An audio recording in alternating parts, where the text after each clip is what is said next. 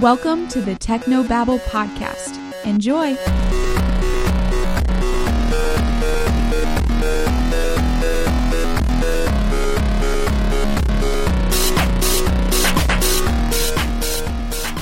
Hello, welcome back to another episode of the Technobabble Podcast. I am Kirk, and this is a podcast where I talk with ordinary people who do extraordinary things. And today, once again, I'm talking with a couple of, well, by this point, they're really good friends of mine. We've got Sean Hoagland and Hannah Beck. Okay, let's get this out on the table real quick, you guys. We recorded with Sean and Hannah yesterday, but due to technical issues, we no longer have that audio. It's gone forever. It's not coming back. It was never recorded in the first place. But Sean and Hannah have been awesome enough to sit down and record again. So without further ado, this is Sean Hoagland and Hannah Beck. How are you guys doing yet again today on this lovely Sunday? Very well, thanks. We're doing fantastic. Happy Father's Day to everybody. Yeah, it is Father's Day. You guys, you guys do anything special for Father's Day? Yeah, we had tickets to a Frank Langella play. We were going to take my dad, and it was the last performance, and he just won the Tony for this performance, so we were all like so excited. And the poor guy fell ill, so his poor understudy had to go on for the last performance for Frank Langella. So the box office was offering refunds, and we were like, should we see the understudy or should we take the refund and go to a really nice lunch? So we went to lunch instead. Which was nice. So we really were excited to see the play. We debated about it, but then we realized, hey, if we go to lunch, we can actually talk and have a conversation and, have a nice lunch. Yeah. So that's what ultimately we decided to do. So we planned to go see a Broadway show, and it just didn't happen. No. Yeah, well, sometimes, everything happens for a reason. I'm sure you guys had a wonderful lunch. What did you eat for lunch? Oh, God. So we saw Lord. this nice Italian restaurant, and I saw a burger come out, which I wasn't even thinking of, but it looked really good. So then I asked the waiter, should I get that burger, or you had these great pasta specials? He says, well, I always go with the homemade pasta. I said, which is your favorite? He had like 6. He says, I prefer the black linguine with the shrimp, the clams, the calamari, and the lobster. It's like, okay, I'll have that. He's like, it's the best thing here. Great. When he brings this out, it literally is a half of a lobster still in the shell. It must have been like a 2-pound lobster, half of it on the plate. There was pasta somewhere underneath the mounds of calamari and seafood. It was like an shrimp. Italian Thanksgiving. Like I did not. I mean, needless to say, I have more than half of it left over in the refrigerator right now. But it was delicious. Sean likes to get fancy. Yes. Yeah. Well, no, it's always good when you can bring home leftovers. That is one of that's always nice. It's always, even if you have to pay more for it. Like if you can bring home leftovers and have like something awesome to eat that you don't have to cook later on in the evening, it's always a good thing. 2 meals. And anyway, so guys, we're back here. We're talking again. Now, for those of you that don't know, Sean and Hannah are New York-based actors, and you guys are actually working on a few different things. But the primary thing you guys are focusing on right now is your screenplay that you've written and this movie you're trying to get produced, which is called What Tomorrow Brings. You guys want to tell us a little bit about that? Yeah. What Tomorrow Brings is a drama that tells the story of Kate, a woman in protective custody who falls for the U.S. federal marshal protecting her the night before she becomes somebody else and assumes her new identity. So it's sort of like a little bit of a doomed love story. And what we really wanted to do was focus on the characters and and the relationships. And we definitely made a conscious decision to shy away from sort of like the big studio cliches of action-packed sequences and gunfights and car chases, which maybe, if we get the funding for the feature, that might be something, we may want to explore, but we were I'm pushing for that. Yeah. I'm pushing for that. but we really wanted to sort of make something that people haven't seen before, and we wanted to sort of resist the temptation to put the obvious on the screen and really sort of go for what people are not expecting to see. So when you guys were okay, so both of you you co-wrote this movie, right? Mm-hmm. So who brought the idea to the table first? Was it you, Hannah, right? Sort of. I mean, the project kind of came about because we were both between acting jobs, and we were slaving away at our survival jobs. Sean waits tables at a steakhouse, and I do a variety of things. I nanny, and I also provide admin support for this legal headhunting firm in DC. They're wonderful, but it's kind of boring. So our survival jobs were sort of, stifling, and we were like, man, we just really need to be creative. We just need something we can sink our teeth into. And so we decided to make something. And that was the easy part, making the decision to actually create. But actually coming up with what we wanted that to be was a lot harder. So we spent a lot of time going out for drinks and we spent a lot of time, mulling it over coffee in the morning. And then one day I was just sort of I just kind of had this image in my mind. It was literally like being struck with lightning. Just this idea, just kind of like, I don't know. I just sort of like saw this image of this woman sitting by a window, smoking a cigarette, looking off into the distance, deep in thought. And that was just sort of like the catalyst. And then you wanted to explore who this woman was and why she was smoking a cigarette and yeah. You just kind of go ahead. Oh no, I came home from work and she said, "Sean, I think I know how our movie starts." I was like, "Oh, great!" And then she told me this, and I was like, "Well, that's not really the story." But I was excited. I was like, "Okay, I see this image. Okay, that's a really great image." And we had been playing with the ideas of how to bring together the two different kinds of movies that we enjoy watching: the dark dramas and gritty dramas that Hannah enjoys. And the thriller, suspenseful, intrigue, spy action films that I enjoy.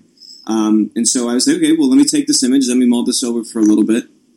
And, I could just see Sean coming home now, and Hannah's like, "Sean, I've got this wonderful idea for the movie." And he's like, "Well, what is it?" And he's like, "Okay, there's a girl smoking a cigarette staring out of the window.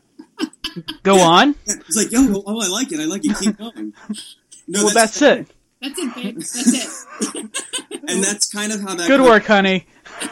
Great. Okay, I'll get back to you.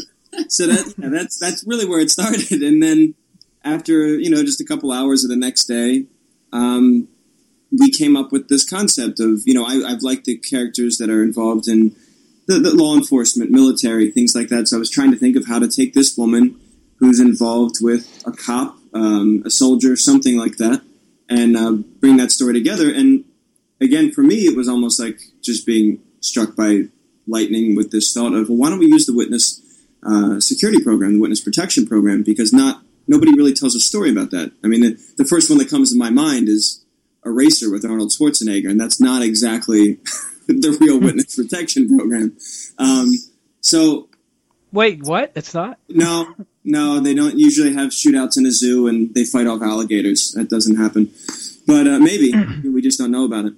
So that's where it came from. It was two kind of just out of nowhere ideas that merged into what we have now. That's the one thing you mentioned before, though, about the witness protection program. Is one of the reasons you don't see a lot about it is because it's literally no one knows much about it at all.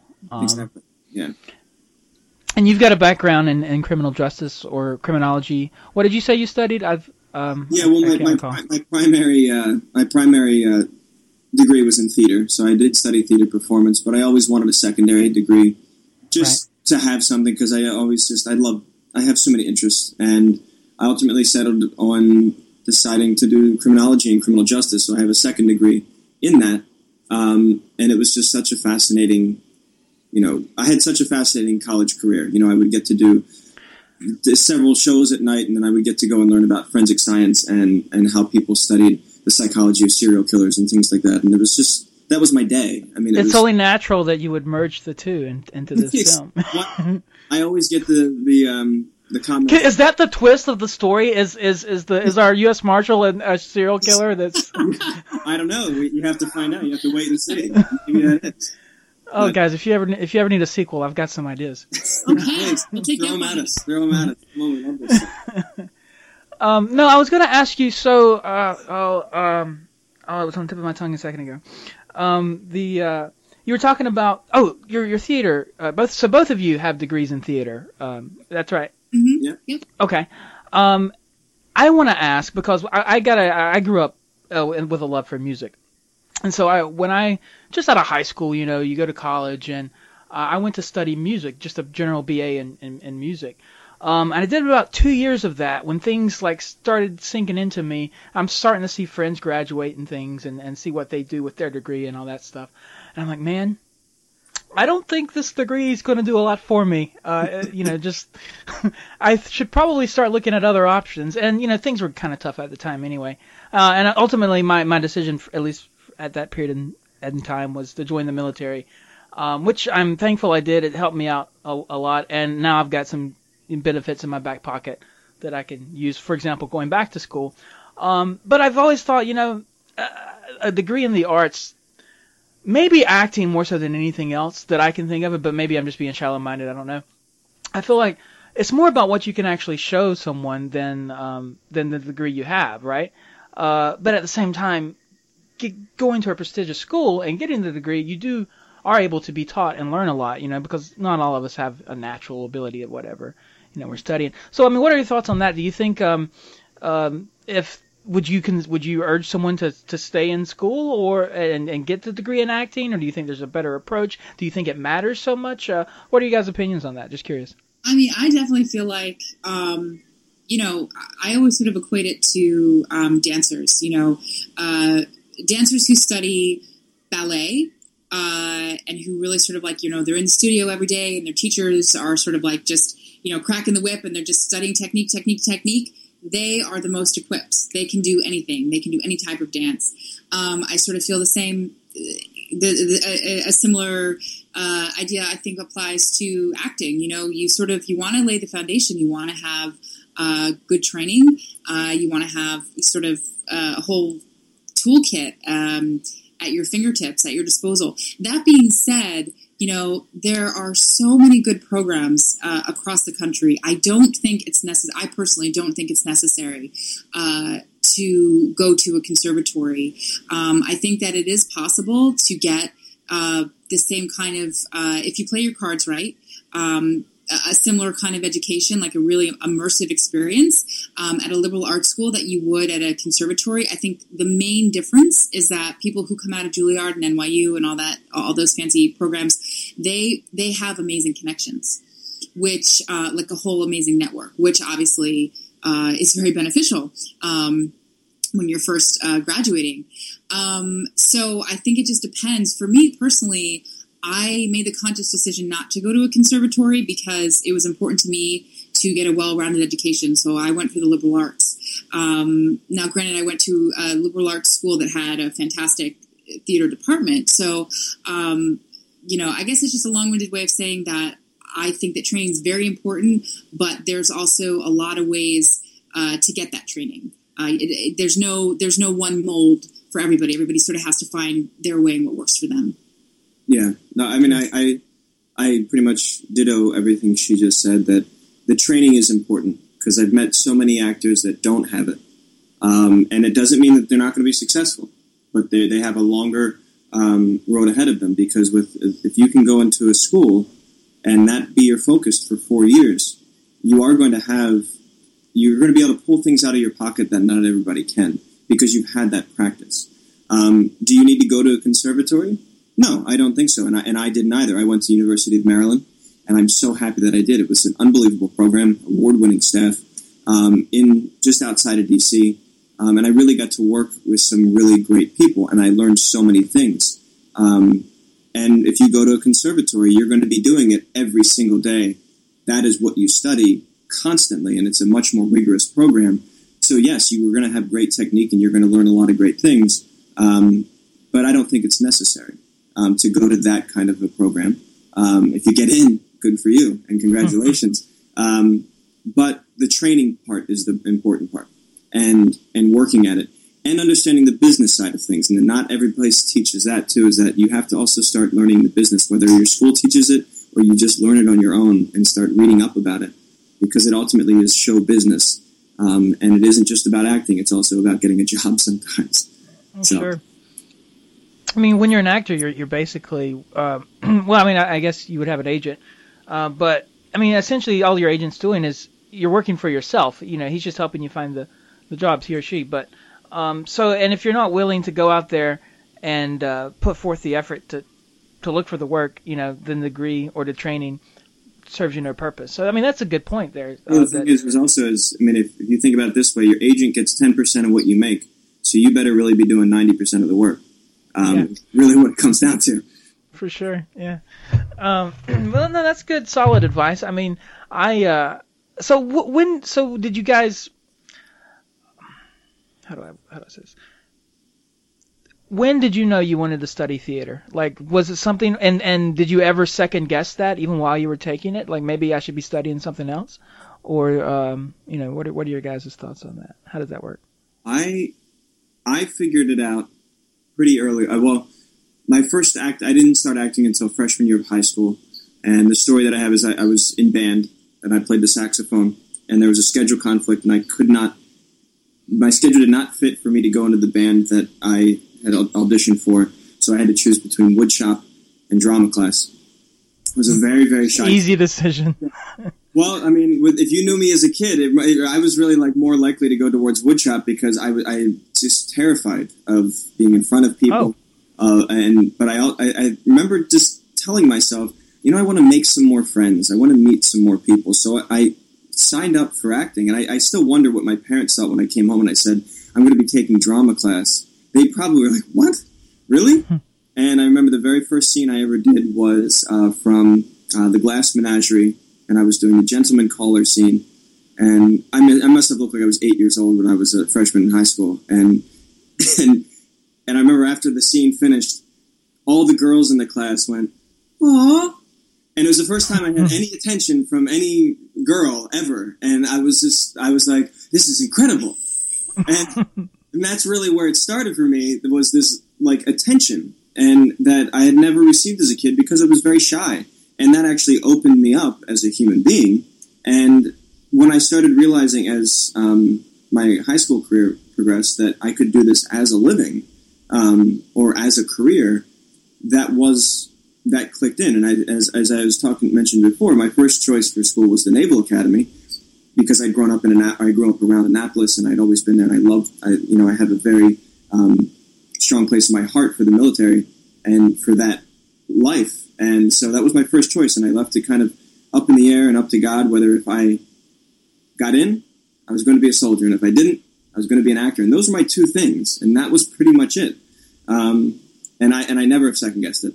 Even to this day, I know that if I did anything else, I could never go to a movie again, I could never see a play again, because all I would want to do was wish that I was doing it. And I know that there's nothing else in the world that I'd rather do. So it can be hard, but what else am I going to do? You know? Yeah, I think that's really kind of how you know that you're passionate about something, is when you're watching something or you're looking over someone else's work or what someone else has done or is doing. And if you're sitting there, you're either admiring it or you're saying, man, I wish I was doing that. You know what I mean? So, yeah. So what about you, Hannah? Like, did you know was that a thing from an early age, or how did you discover acting? Yeah, for me, it was pretty early on. I was 8 years old, and my parents, both, were working parents, so working late. So they needed a place to put me in the after school hours. So they put me in this after school children's theater program, and so I remember the first play that I ever did was Charlotte's Web, and I was a sheep. And I just remember just like, being in rehearsals and just having like the time of my life. It was just sort of like a spark. And from that point on, I just in my little 8-year-old heart, I just was like, yes, this is for me. So then after that, I just kind of was just hungry to perform. My parents let me audition for this professional youth choir, and we traveled all around the country performing. I got to work with Paul Simon as a kid. I got to work with Taj Mahal, who, for those of you who don't know him, he's a Grammy Award-winning artist, musician. He's phenomenal. Google him. He's just has like amazing music.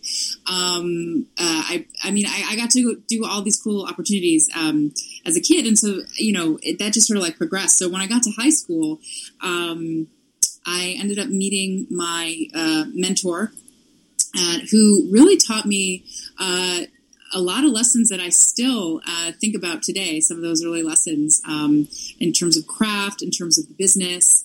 And then when it was time for me to go to school, I think some part of me was, I knew that what I wanted to do, but I was also scared to embrace it because of what having a career in the arts meant, sort of having a sort of degree of instability to your life, sort of always sort of looking for that next job. And I was nervous to embrace it, but I went for it anyway. And I ended up going to Sarah Lawrence, which had a phenomenal theater program. And the great thing about Sarah Lawrence is that their program, even though it was a liberal arts college, the way that they set it up, you could really sort of, if you played your cards right, kind of talk your way into the graduate level theater courses, because they had a master's program there. And you could sort of craft your own conservatory-like experience. So I was taking all these phenomenal classes as an undergrad that were geared towards the graduate level program. So, by the time I came out, I was like raring to go. But I think that sort of the longer that you, for any creative person, the longer that you're in it, the longer that you do it, I think I would venture to say that most people have sort of a moment in their creative lives where they sort of stop and they think, okay, is it just too hard to keep going? Is this really what I want? Or should I think about doing something else? And I had, for me, that moment came a couple years ago where, friends were sort of starting to buy apartments, and they were starting to get married and do all these like grown-up things that, you're too busy as an artist to think about on that sort of like early timeline. You're just trying to get your career off the ground. And so, but, I did a lot of soul searching, and I thought, there's really nothing else that I could see myself doing.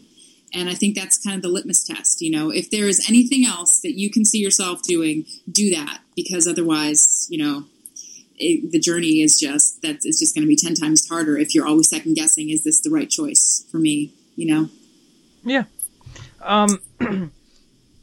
For sure. I second guess myself all the time, and I'm like Sean. I feel like in some ways I can understand a lot of where you're coming from. Because I have a lot of different things, me personally, that I enjoy doing. Some things I'm pretty good at, other things I just do for fun. And sometimes it's really hard to sit down and break it all down. You really have to be disciplined, and you have to like, I've learned that I need to kind of schedule my time if I want to get anything done, because I've got so many different things going on, and so many different things to do. You have to be disciplined about scheduling your time and focusing on one specific thing. I'm still figure that out. I don't know. I don't think you really learn. Yeah. That's why I have her. But it does help. It's easy to say it though, right? It's easy to say, yeah, you just should, be disciplined and schedule and blah blah. But it's also much harder to do it too. It's really, for me, I suck at it. But yeah. But I know that's what to do. It's just a matter of doing it. Put it in order. So you guys, when did the point come where you realized, I love acting, and whether it's, on a stage or, on a set, but I would really like to tell my own story. Like, because obviously that had to have, you've had to have thought about that in order to, decide you want to write a movie. When did you guys kind of start to feel that, or is that maybe something you realized that maybe, I don't know, explain it to me. I'm just rambling, but I think you guys could probably explain it better. The first thing that I can think of is it's kind of always been there. You always want to, you always have in the back of your mind, you as an actor, as any creative person out there, the stories that you want to tell.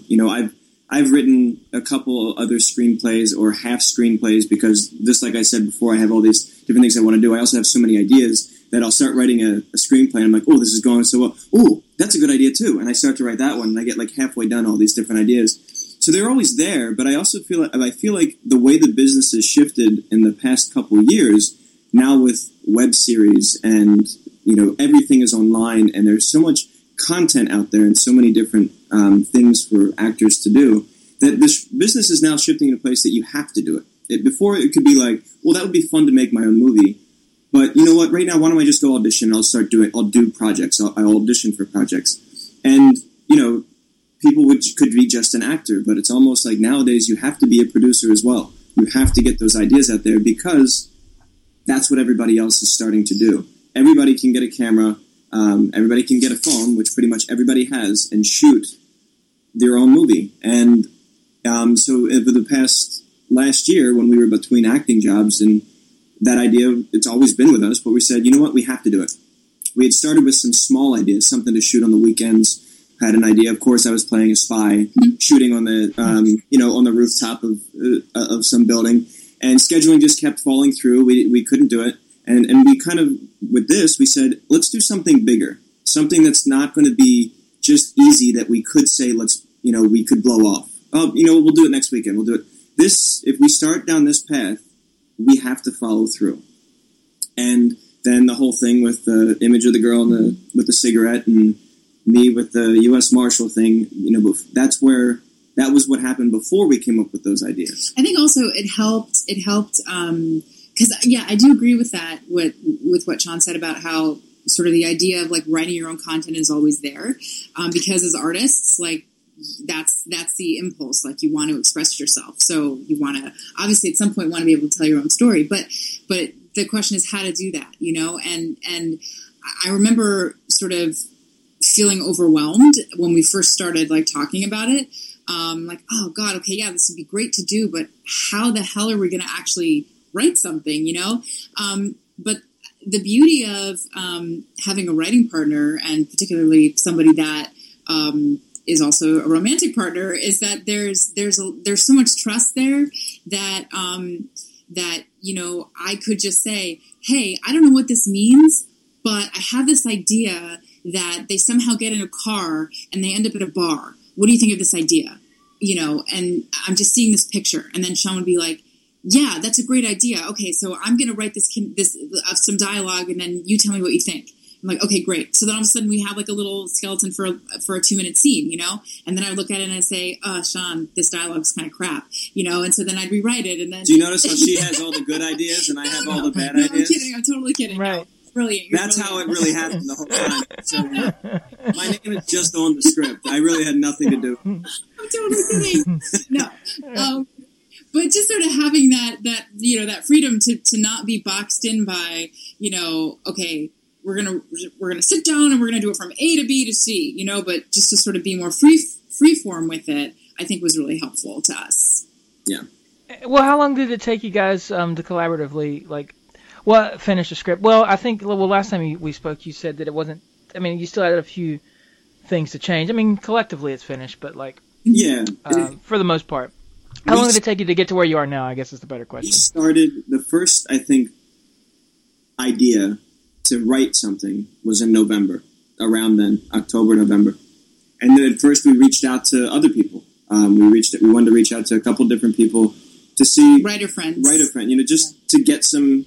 We love collaborating with people. And before in the past, as an actor, this is just me personally, I've always found it difficult to write for myself, and maybe it's because I hadn't had the right idea. I love writing scripts and telling stories, but not necessarily for me, because I feel like as an actor, if I take my own work, I already know the character, to a point. I've already written him out. It's very hard for me to find my own, discover something new about him, because I wrote him. So my first thought was to reach out to other people, and that happened in November.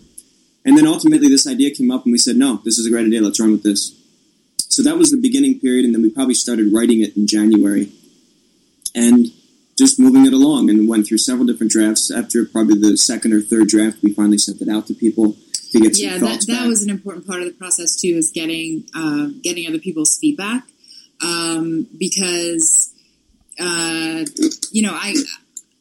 think we just felt that the more opinions that we could get, the better. And what was particularly interesting for us to see was where people's opinions sort of started to overlap, like what people didn't like, what people were responding well to, strength in numbers type of thing. If 9 people sort of thought a certain scene needed more work, then that's what we would do. We would work on that scene.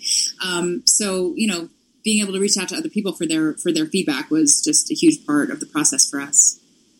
Did you guys ever have anybody that just shot the idea down and said, they didn't think it was going to work? Or no, we didn't. No. Everybody we talked to, they were like, "Wow, that's a really interesting idea." And I think what the biggest sense of relief came when most people would read it and they would say, "We kept expecting something else to happen," and or that we built so much tension through the script because it is a woman in protective custody. You never know what could be really lurking around the corner, and that it's not an action film. It's not, that's not something that's there, but it still feels like it could be there, was like such a relief because we didn't necessarily set out to be like, let's do this so that they feel this way.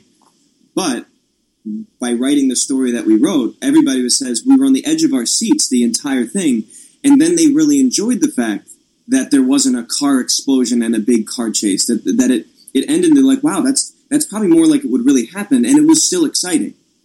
Right. That was, for us, was exciting to kind of get feedback like that. Last time we spoke, I like to make analogies that relate to Kevin Smith because I'm a huge Kevin Smith fan. And last time I brought up Clerks, and I was thinking about it, and this is really this is like your Clerks in a way. You know what I mean? It's your first attempt at writing and producing a film, and you wrote it. You guys wrote it. It's your baby. And you guys are really doing all the legwork to get it financed and to get it out there and to get it into hopefully some film festivals and things like that. Mm-hmm. If all of this happens, I know you guys, you've already mapped out the budget and probably the shooting schedule, at least tentatively, right? When do you guys feel like if everything clicks off, when do you want it to be finished by? Well, we do. Our goal for this is our festival, our hitting the festival circuit, and probably we basically have chosen the top festival that we want to get into, that we would really love to get into, is Sundance. Woohoo! So really, we're putting that out in the world. We're secreting it. We're saying it out to everybody listening. Well, that's the big one, right? That is a very big festival to get into, and it's just there's a prestige to it, but it is still. Even though it has gotten a lot of attention in the past couple of years, it is a true indie festival, and there's big things that go there, but it is a great festival for independent film. And basically we're working with that idea. The final deadline for them is right in mid-September. So we need a rough cut by then. So that's kind of how we're scheduling that out for now. Obviously, knock on wood, nothing goes wrong, but that's kind of how we're scheduling it. And so we're aiming to shoot like end of July. And so it would be a quick turnaround on editing.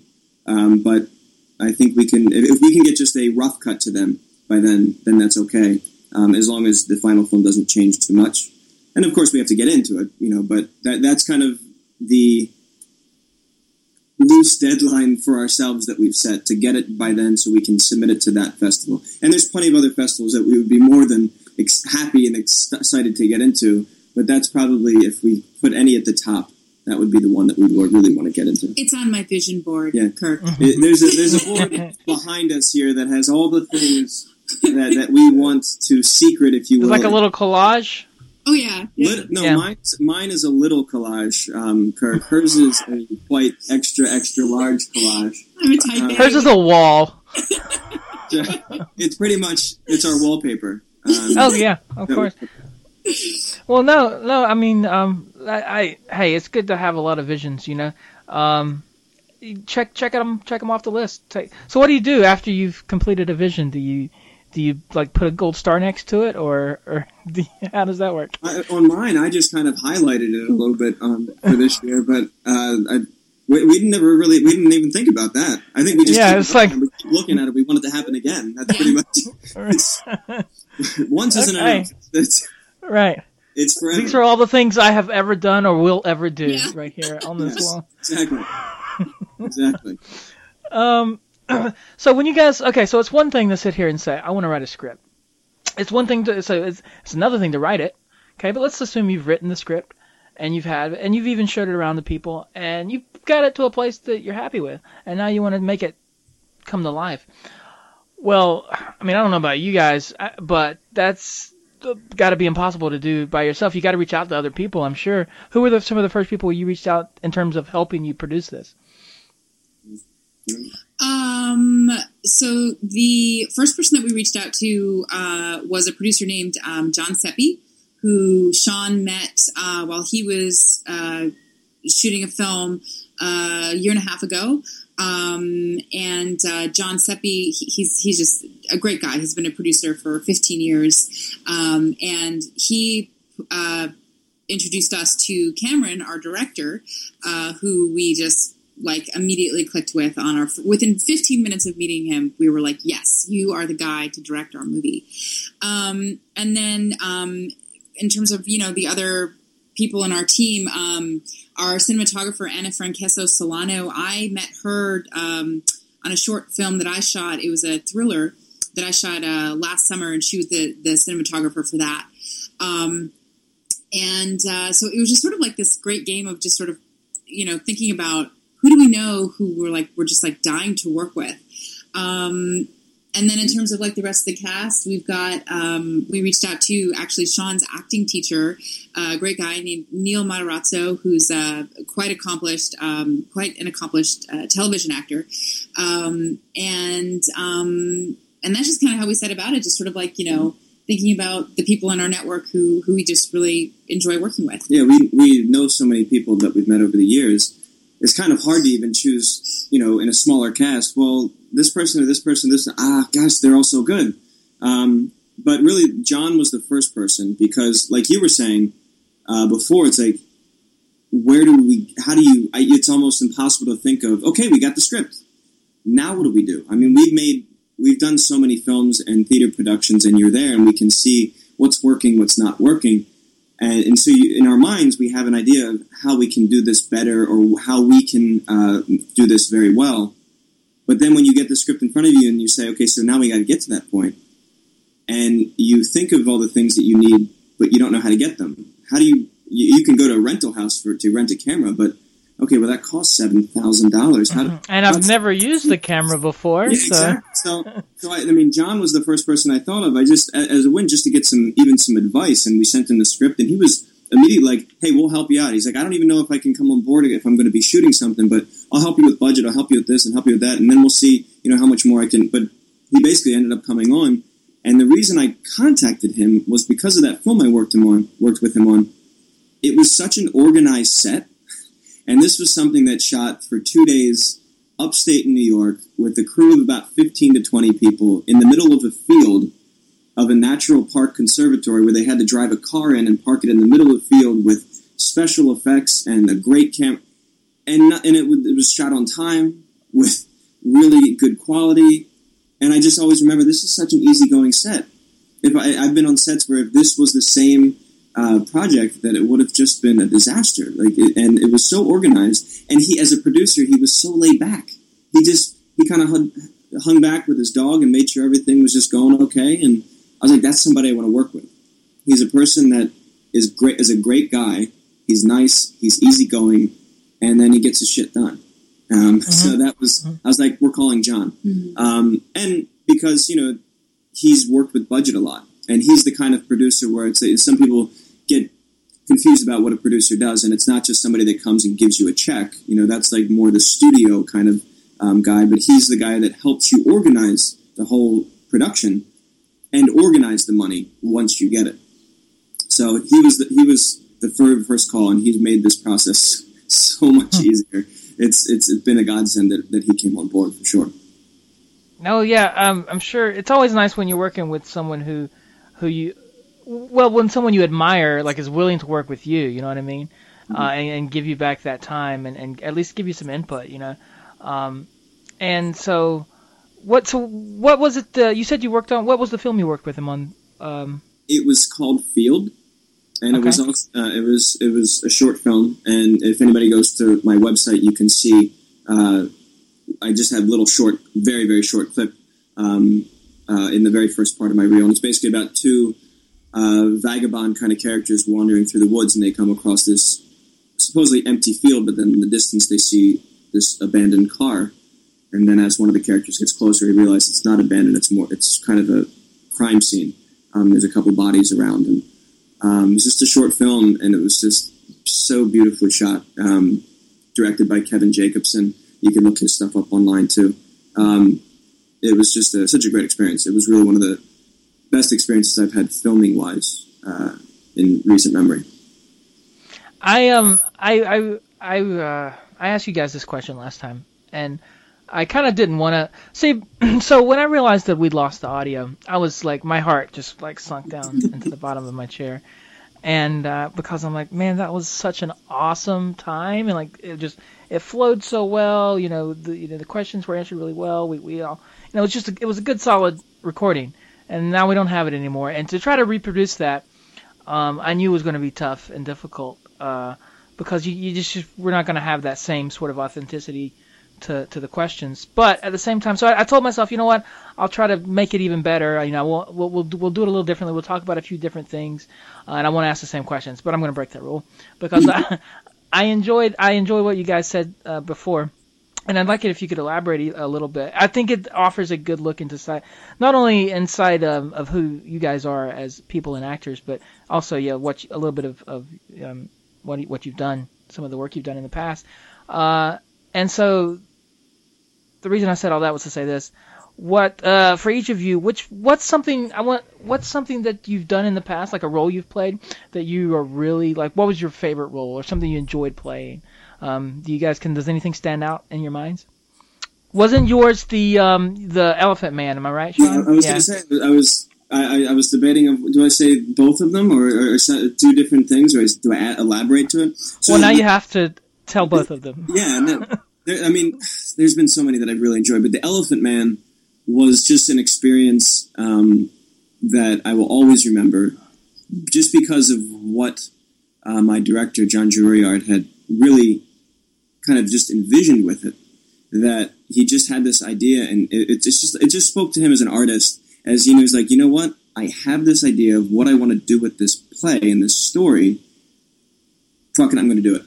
And he went for it, and he reached out to Barney Berman, who is an Academy Award-winning makeup artist. He won for the first Star Trek, the new first Star Trek. The first new Star Trek, I should say, from a couple years ago. And he built this suit, and it was a full-body suit of the Elephant Man. And if you go to my website, you'll see pictures of it. And every time I show somebody, they're like, this is you under there? I mean, you can't tell. And having to learn to speak with the accent and the crazy teeth that they put in my mouth, and then the head over top, and then people still had to see me and understand me and hear me. As an actor, it was just challenging. I had to, part of it was just as a physical test to start drinking 7 Must have been great every day at lunchtime for you. Yeah, it's fantastic. I had a liquid diet for, I had to stay in a suit the whole time and just drink through a straw. But it was an endurance test as an actor, physically, and as just learning different new skill sets that I hadn't really had to use before. So that for me was one of definitely the top experiences as an actor that I've done. And you would do it again? Oh, in a heartbeat. We would talk about, I would ask Barney, so Barney, if this went to Broadway, quote unquote, how would you do this? Because the suit was so heavy, and I mean, there's like my one foot was exposed. So as I was saying before, 5 minutes into the show, you would see a one sweat footprint going across the stage because it was my one. So it's extremely hot and excruciating. So how do you do this 8 shows a week? He said, well, probably it'd be double cast, and we would have so many more suits because by the end I did like 20 shows in that suit. I don't know how it lasted 20. I mean, after each show they had to put like a fan in it to like. She's shaking her head. She's like, "This is disgusting." They had to like put a fan in it and a blow dryer in it to make sure it got dried by the next show the next day. So doing that on Broadway for a couple of months, that's where we were thinking about it. So I was already in my mind taking this somewhere else and taking that show on the road and doing it for 3 more months. I had such a great time with it. Yeah, it's not every man that's willing to wear a bunch of makeup and become hideous and say, you know what, this is awesome. I just want to look like this for the rest of my career. Getting in the field, having to roll around in the dirt and get dirty and disgusted. That's my favorite. I love just diving in and just. I hate being clean cut, and I'm clean cut in regular life. I like getting kind of a little dirty in the productions. So. No, that makes total sense. What about you, Hannah? Yeah, I guess I would definitely say a highlight for me was for all of you Pulp Fiction fans out there. We did a production of it was a stage adaptation, a Shakespearean stage adaptation of Pulp Fiction called Pulp Shakespeare, and we did it all in period dress, and it was just. I had the time of my life doing that show. We originated the show. We did the West Coast premiere in Los Angeles, and then subsequently the show was brought to New York, and we performed it here in New York. We had 2 runs. We were in the International Fringe Festival, and we made it to the final round. I think it was like the last encore series. Yeah, the encore series. I think it was 6, like 8 shows. 8 shows. 8 shows from the entire first Fringe Festival made it to the second series. But yeah, that was just a great time. We had sword fights and like a little Renaissance dance number. It was a great time. Great time. I told a friend of mine that I was relating to him the tragedy that occurred with the previous recording, and I was talking about you guys and what you were talking about, and I mentioned. I was like, yeah, Hannah played Mia Wallace in a stage adaptation of Pulp Fiction, which I thought was really, really, really cool. And he's like, I wonder how the dead nigga storage scene plays out on a stage. And I'm like, I'll have to ask because I'm really curious now myself. You want to answer that one? That some things had to be cut. Right. So they skipped the whole the scene where they take the car. I'm assuming you're taken to the right. Yeah, to the wolf. Yeah. So that part he still gets killed by accident by being stabbed, but they don't do the subsequent scene. They kind of just go to the next scene. I was curious. I'm sure if in the first draft, if that was still there. I mean, they ultimately had to cut the show down to fit on within an hour and a half period. But no, that scene was not there. They did not do the whole cleanup scene and the Harvey Keitel coming in. But I urge anybody that can get access to this show. And I went to almost every performance, and not just because I love the actress in it, but it was so genius of what they were able to do. I mean, and some of the novelty of it was that a lot of the characters could do impressions. Like the director of the show, he does a great Christopher Walken, so he did the watch scene. But with the language is what's so impressive, and that's why everybody loved it, is because these scenes, and then you all of a sudden can understand Shakespeare when you couldn't before because you know exactly what they're talking about. And it's the whole scene when they're walking up to the first hit and they start talking about a foot massage. It's brilliant of the language that they use to describe it. And the whole time I'm watching it, I was like, I wish I had been in this show. I wish I had known about this audition because I would have loved to have been in the show. We both love Shakespeare. I would love to see it go up again. Well, hey, maybe that'll be our next venture. Yes. Right? After we get What Tomorrow Brings after this goes to Sundance, we'll make the movie that we always wanted to make, was Pulp Shakespeare. They always wanted to get it into a film. I'm telling you, that's one of the things I was going to say. So there's so many good little well, for one, it's hard enough to see full featured Broadway acts, plays and productions as it is, but I mean, at least they're around long enough that if you really wanted to see it, you could. You could probably schedule some time to go see it. But there's so many little, like, smaller productions and things that you would just never know about, unless you're, like, living that life or up to date on what the latest things are. And I think Pulp Shakespeare, that's something that I think should be turned into a feature or, recorded or something. Or brought to Broadway. It needs to be highlighted. They tried to get it to a movie, but there's so many rights issues.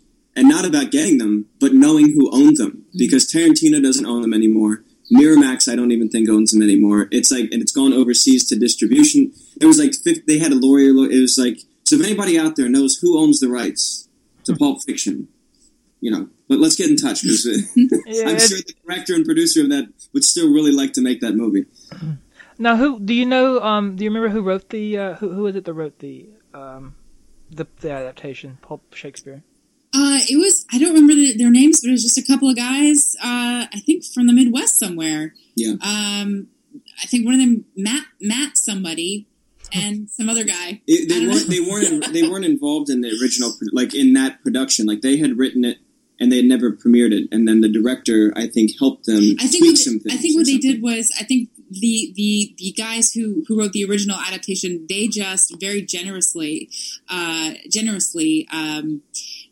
sort of just put it out there, put the rights out there. So they didn't copyright it or anything like that. So anybody, so it was basically in the public domain. So the director found out about it and he contacted them and they sent him a copy of the script and then they gave their permission for our cast to sort of make little tweaks as we went on. So I don't know if that's still the case. I would be very surprised if they haven't copyrighted it at this point. But I feel like there should have been at this point. There should be. I'm sure somebody else has done another production because why not? It's a gold mine. It's right. Such an amazing idea, and I couldn't believe it took this long. I think they cast the appropriate actress for Mia Wallace because I don't. You do have a very Julia Roberts-esque kind of look about you. I'm sure you've been told that before. So, man, look, already it's almost been an entire another hour with you guys. We need to, and it wasn't. It doesn't even seem awkward. Of like, we already did it. It seems like a first time. It does, and that was the goal. So I think we accomplished our goal. Now, of course, the audience will never know, but that's the beauty of editing. Well, also the beauty of fuck ups. But anyway, sometimes things happen for a reason, and I feel like if you have an idea and you want to promote it and you want to get it out there, like we talked about this a little bit in the last time we chatted. People aren't even going to believe us. They're probably thinking that we made this up. I promise you, we talked for an hour before, and all of it's gone. But we talked before about, if someone's out there, and because there's people out there who may be listening to this, who have an idea or a script or a song or whatever it is they're working on, and they want to get it out there into the eyes of the public, but they don't know where to start. Now, both of you gave some really good answers before, and I'll try to sum them up, and I'll let you elaborate if you'd like. But it's networking, Hannah. You'd mentioned it's very important to be networking with the community that you're in. If you have something to share, just share it with people. So how do you go about doing that? Where do you start? If you got this thing but you don't know who to share it with, where do you start? I think it's just a matter of just meeting people, just because, and just sort of just reaching out and just connecting with people as much as you can, because the more that you do that, the more that you will find like-minded people and people who share your tastes. And I would just say that the most important thing is just to do it. Don't get in your own way. It's so easy to self-sabotage and to sort of say, oh, I don't know how to start. I don't know how to do this. I don't know, what do I do? And I would just say, if you have an idea, just jump in and just do it. And because chances are that, there are like-minded people in your community, wherever you are, who are trying to do the same thing. So I guess my advice would be just do it and connect with other people as much as you possibly can. Because it's not about it's not about what you know. It's a lot about who you know. I mean, you have to be good at what you do too, but without knowing the right people, being good at something is, you're just as good as the next guy who is just as good at you. But if you know the right people and you can network, it opens up a lot of doors, and you guys can, I guess, attest to that. Yeah. Well, the thing about knowing, and I always thought that when it's about knowing, it's about who you know. I always used to think that meant people in power, and it's not. It's anybody. It's absolutely any. It's not a status thing. It's about the larger your network is. I mean, everybody that's in our movie, we met or we know through a connection of whether it was a show or somebody that we met. That's, if this thing went on to Sundance, they would. When this thing goes into Sundance, anybody that's involved in it, us, we'd not have been in the project if we didn't meet them through some other connection. There was no auditions held. This is how people get work. And so you do have to get out there. I mean, there's a great website, meetup.com. I'm sure it's all over the place. And that's where half the people that Hannah's met in her network, she goes to these little writing groups every week. And she just meets new writers, new actors who are just trying to meet people. And it isn't everybody hates networking because it feels like you're promoting yourself as a product, which you are. But it is just about becoming friends. Yeah, but sometimes, like I was just gonna say, sometimes it's just about, meeting new friends, and your friends just so happen to have talents that, could be useful to you and vice versa. You know what I mean? Yeah, that's actually how I prefer to look at, quote unquote networking, because the word itself, it just kind of I personally, whenever someone says the word networking, I recoil. It's just and I want to stick my fingers in my ears and go la la la, the idea of going to a high powered thing and just getting your network on, that I find sometimes those things are necessary, but I find that whole idea very off-putting and intimidating. And I would much prefer to think about it in terms of making new friends who are in the business, who share similar goals. That is a much more palatable way, I think, to approach it and to think about it. Because who doesn't want to work with their talented friends, like you said, Right. Yeah, get your network on. Hannah Beck, 2016. Woohoo! Get your network on. That should be T-shirt slogan. I like that. Get your network on. That's good advice, though. Solid advice. And you'll echo that, I'm sure, Sean. Right? Do you have anything to add on top of that? What is there?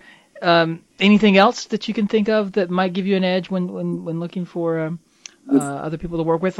Where do you go? Do you just acting community theaters or the local schools? Well, the big thing, I can only really testify as an actor, is as an actor, you have to act. You have to, whether that means being in a class, whether it means making your own projects, whether it means going to a little reading group and just reading with a bunch of people at the local coffee shop. And I guess that applies for musicians and writers as well. Just, you have to write, you have to play music. Whatever that means, whether it's at a park for free or you get a job, you just have to be doing it. And by doing that, then you will meet people. And I think the biggest thing that I can echo again is you can't be afraid to fail at doing it, because ultimately, what was the quote that is, or I think, did you say the quote about somebody just recently... Get your networking on? That was Hannah, 2 seconds ago. About, the only time you really fail is if you give up. I don't know who said that. Yeah, that was me. Thank you. I was this is recent. I remember yesterday. This was yesterday. Exactly. See, did record before. I promise you. So, it's totally true. It's that's why I've never been discouraged in my career, because I know if I keep doing it, I will become successful in whatever way that means. There will always be a part. The parts that I can play now might not exist forever, but when I get older, there will be a whole other set of parts that I can't play right now. So it's it's a marathon, as my teacher would say, not a sprint. So just go at it and learn from your mistakes, and just don't be afraid to fuck up. Right. No, that's true. Coming from is get your network on. Mine's don't be afraid to fuck up. Don't be afraid to fuck up. Get your network on and don't be afraid to fuck up. That's the campaign slogan. That's the front and back of the t-shirt. Yeah. No, I can attest myself. I mean, pretty much everything you were just saying as a, so, I talk a lot about, Kevin Smith. Well, I first got into online media, back, I would say, I was still in the Army, and, back in the day, a long time ago, I used to have, this little, series of YouTube videos that I did, and they got pretty popular, and, this was back when YouTube was it was in its infancy. And if I'd have stayed with it back then, I'd probably be rolling in that YouTube money right now. But, but see, that's just goes to show you. I realized, there was something I didn't stick with, which is fine. I moved on to other things. But when I got into podcasting and I started listening to podcasts, and I realized, well, so wait a minute, I can just have my own show and talk to whoever I want to do and talk about whatever I want to do, and I can just easily make that and produce that myself. That's a thing now. And, I'm like, wow, that sounds awesome. So, and again, going back to Kevin Smith, he's been a real big inspiration for me in my, my career and my life and my journey, if you will. And listening to some of the things he says, which is, again, pretty much basically everything you guys just said, is, just, keep doing it. Don't give up. Don't stop doing it. Because there's an audience out there for it. You just gotta keep shouting, and you gotta keep doing it. And I've been doing this podcasting thing off and on for about a year now. There are times when it got rough for me, but I keep doing it because it's something I enjoy doing, and I know I've got, if nothing else, it's taught me a lot about the process. I've networked a lot. I've met some awesome people. Just being able to talk with video game developers or, internet personalities or, pseudo celebrities such as yourselves, awesome. But seriously though, awesome people. There was, I did talk to a director actually. You guys are actually this is the second time, only the second time I've actually had, any actors or writers on the show. The first was, Dan, I don't remember his name now. I feel so horrible. No, it wasn't Dan. Dan Ast. He's an LA-based writer. LA Macabre. I'm not sure if you guys are familiar with that web series. That sounds very familiar. I listened to some of that podcast. Yeah, that was a good episode. Yeah. I got to chat with him, and that was awesome. Getting to meet, just people like him, like yourself, just other, like I said at the beginning. Ordinary people who have done extraordinary things and have awesome stories to tell, and there's always little nuggets of inspiration in there that I like to try to get a hold of. And so I keep doing it, and at the very least I've made some awesome friends along the way, and I've learned a lot of shit that will help me to wherever life takes me from here. So that's the way I kind of look at life, at least at this point in time. And I think you should. And just one thing to say, when you just said is, it's at the very least, you did it. And so for anybody out there that's looking to try something, just do it, because at the very least you did it, and you don't want to be on your deathbed and saying, you know what, I really wish I would have done that, or I really wish I would have stuck with it, because then it's too late. So just, whatever it is, just do it. Yeah, we're all gonna die one day. So you can either go out with no regrets, or you can. Unfortunately, some people, they don't. Don't be one of those people that have regrets on your deathbed, I guess is the best way to say it, right? At least that's my advice, take it if you will.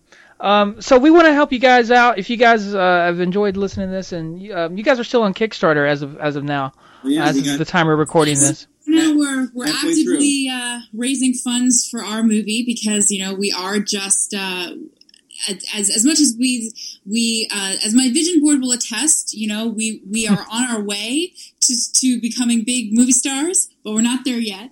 We're just at this point, we're just sort of ordinary actors trying to get a solid project off the ground, and to that end, we are currently raising funds on Kickstarter to try and get this movie made. So we would ask anybody listening that if anything about our project or about our story or anything that we've said really today has spoken to you or has inspired you, maybe you might consider stopping by our Kickstarter page and checking us out. Yeah, and sharing it and letting everybody know about it. So you can go to Kickstarter.com and just search for What Tomorrow Brings, or go to Facebook.com/What Tomorrow Brings the movie, and you'll see all kinds of information up there.